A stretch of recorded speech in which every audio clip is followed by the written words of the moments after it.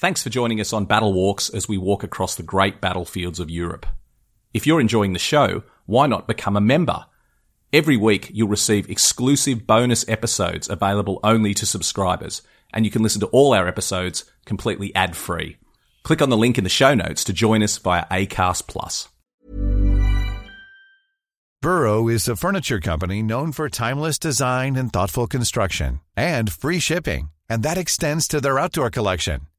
Their outdoor furniture is built to withstand the elements, featuring rust-proof stainless steel hardware, weather-ready teak, and quick-dry foam cushions. For Memorial Day, get 15% off your Burrow purchase at burrow.com/ACAST and up to 25% off outdoor. That's up to 25% off outdoor furniture at burrow.com/ACAST. Hey, I'm Ryan Reynolds. Recently, I asked Mint Mobile's legal team if big wireless companies are allowed to raise prices due to inflation. They said yes. And then when I asked if raising prices technically violates those onerous two-year contracts, they said, "What the f*** are you talking about, you insane Hollywood ass?" So to recap, we're cutting the price of Mint Unlimited from $30 a month to just $15 a month. Give it a try at mintmobile.com/switch. $45 up front for 3 months plus taxes and fees. Promo rate for new customers for limited time. Unlimited more than 40 gigabytes per month. Slows full terms at mintmobile.com. Hello, it's Matt McLaughlin from Living History, and thank you for joining me for a very special announcement about our Battle Walks podcast. This is the podcast I do with historian Pete Smith, where we get out and walk the great battlefields of Europe. In a virtual sense, we will describe what it's like to stroll across the battlefields. It's something we really enjoy doing. And now for Apple listeners of the podcast, we have a really exciting announcement. We now have subscriptions available. And what this means is that for a very small monthly fee, you can get bonus episodes that you won't normally get. So it's basically Pete and I talking about elements of the battlefields that we don't have time to cover in the podcast, and it means that every week you will get a bonus episode of Pete and I describing walking across the battlefields, talking about the experience for the men, talking about our relationship with the battlefields, and just painting a much broader picture of the Great War, the Second World War, and some of these other fantastic chapters of history that we explore in the podcast. So subscriptions are available now, and the best part is you can get 1 week free. So on your Apple device, you'll see when the Battle Walks podcast comes up, you'll see that you can click a button to subscribe. You'll get 1 week free to listen to the first couple of bonus episodes that we've done. And from then on, if you enjoy it for a very small monthly fee, you can continue to subscribe. So the first episode we did in this bonus series was all about machine guns and their use during the First World War. It's a topic that we've covered several times as we do the podcasts, but we thought it would be a good opportunity to dig really deeply into this topic. And so we did a 30-minute episode about the use of machine guns. And for your listening pleasure here is an excerpt from that episode so you can see exactly what it's all about. And if you enjoy it, please do go on your Apple device and subscribe and hear Pete and I talking about many more facets of the battlefields. So here we are talking about machine guns. You're right what you say about the Germans never perfecting a light machine gun, and because of that, the Lewis gun became a very prized weapon for them to capture as well. And when we look at things like the Battle of Dernancourt in March 1918, for example, just after the start of the German Spring Offensive, we note that when Stan McDougall was awarded his Victoria Cross, and we did a battle walk on Dernancourt, so go and check that out. But when Stan McDougall was awarded his Victoria Cross for capturing and killing a whole bunch of Germans, he did so with a Lewis gun that he picked up from the Germans.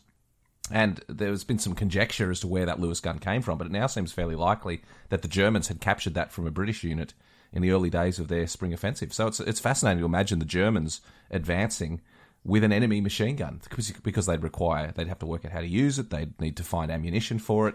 Extraordinary that the weapon would be so highly prized that the enemy would be using it.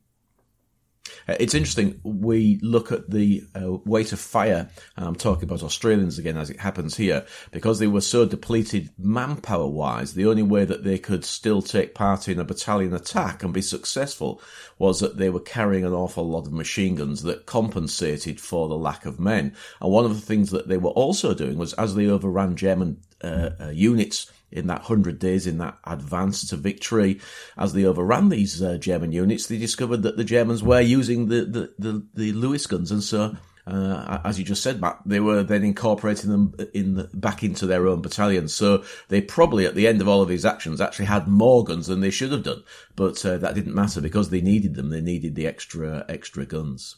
This is potentially a little one of our Matt and Pete's tangents, but it's interesting. It just reminds me of what difficulty that would have created. One thing we don't think about on the battlefields is the importance of sound. And men get very used to the sound of weapons. They learn the sound of their own weapons. They learn the sound of enemy weapons. And that helps play a lot of direction on the battlefield, that when they hear a German machine gun firing at them, that obviously indicates where the enemy is. If that starts to get swapped around, if they start using each other's weapons, that can really throw the whole thing out. And I recall Gary Mackay, my good friend who's a Vietnam veteran, he tells a story about how they went into action. They were ambushed by a Vietnamese patrol. They came under fire, but there was an M60. They recognised from the sound an M60 kept firing at them, and it took them a long time to work out what was going on. They thought they'd run into another Australian unit who was accidentally firing on them, and it turned out that the Vietnamese had captured an M60 machine gun and was using it against them. And then, of course, when Gary's platoon eventually won the position, they captured the machine gun. And then they, without telling anyone that they now had a bonus M60, they then took that into battle with them as well. So they had 3 machine guns instead of the standard 2, and that was pretty important in the upcoming battles that they took part in. So, but Gary talks about it was baffling that we were getting fired on by a gun that we recognised as an M60, and it just really threw us out. So it would have been the same for the troops during the First World War when Lewis guns opened up on them. It's interesting. I've heard most guns fire over the years in various simulations using blank ammunition and sometimes live ammunition when I was serving still. And in fact, I remember about the middle of my career, so this would be, I suppose, in the mid-80s, one of the armourer warrant officers, an armourer looks after all the weaponry, he was leaving, he was being marched off the barracks, and as a thank you, they let him fire an old Vickers gun with blank ammunition down the main drag, was his leaving present. They'd got it out of the museum, and that's because during Aden in the 1950s, he'd actually been a Vickers machine gunner there, and I think it was the last time was Aden that Vickers machine guns had been used, and so as his leaving present, this thing was firing down the main drag. It was spectacular to watch one firing a prolonged fire. So yeah, the only one I haven't heard fire is the Lewis. I've never heard a Lewis gun fire in anger or otherwise.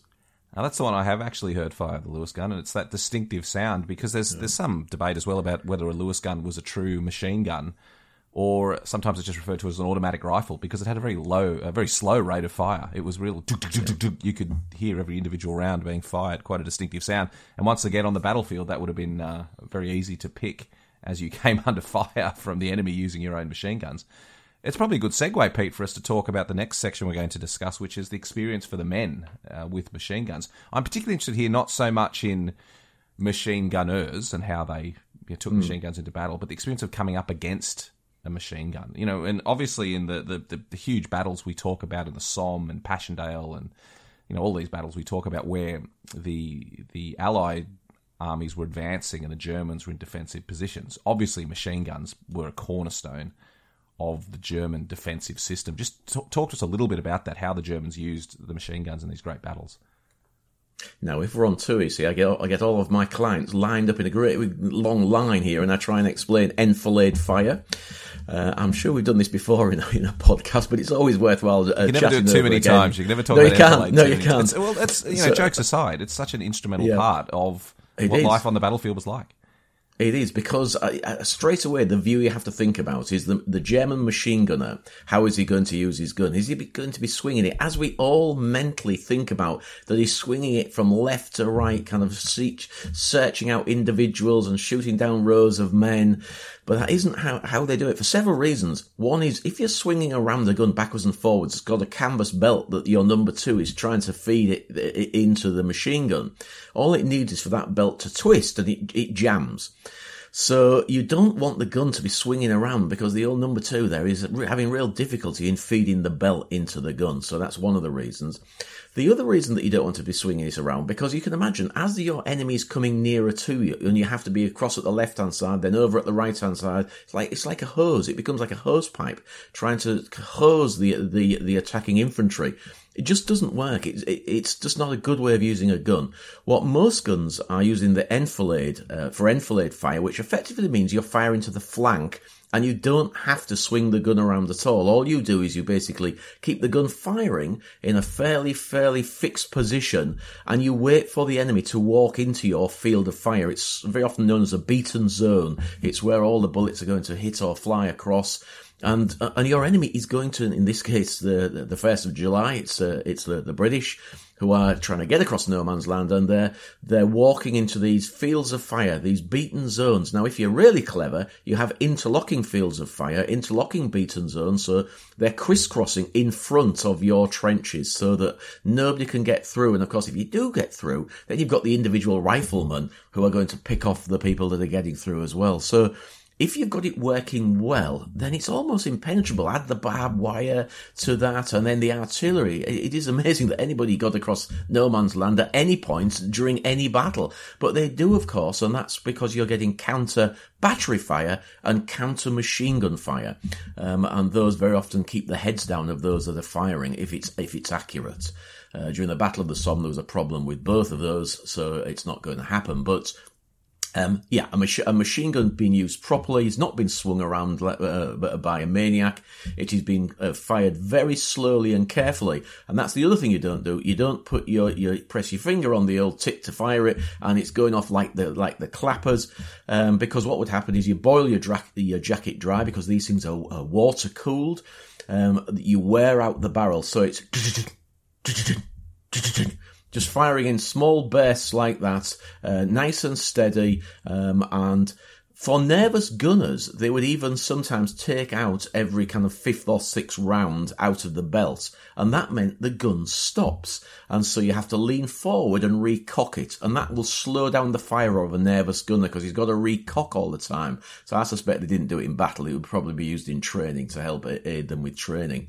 Another little tip was to make your gun move a little bit more, that a gunner would bang his wrist as he's recocking, he would just bang the gun a little bit. And just a tiny movement, in other words, just judder it a bit, a little movement would give you another area to fire on. So your gun's not moved a great deal, in other words, where the beaten zone is, but it's just moved it a little bit. And that sometimes would help as well. So they're all little tips that the gunners learned as they were training and in practice. So that was a little taste of machine guns, the bonus episodes that we're now doing for subscribers through Apple Podcasts. So if you enjoy that, don't forget to listen to the Battle Walks podcast, which is free and always will be free on your Apple device or any other device that you listen to your podcasts on. But if you are using Apple and you want that extra content, then please do subscribe.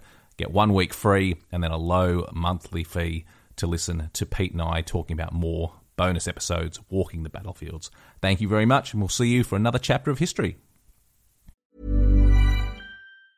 Mom deserves the best, and there's no better place to shop for Mother's Day than Whole Foods Market. They're your destination for unbeatable savings, from premium gifts to show-stopping flowers and irresistible desserts. Start by saving 33% with Prime on all body care and candles. Then get a 15-stem bunch of tulips for just $9.99 each with Prime. Round out Mom's menu with festive rosé, irresistible berry chantilly cake, and more special treats. Come celebrate Mother's Day at Whole Foods Market. Hey, it's Danny Pellegrino from Everything Iconic.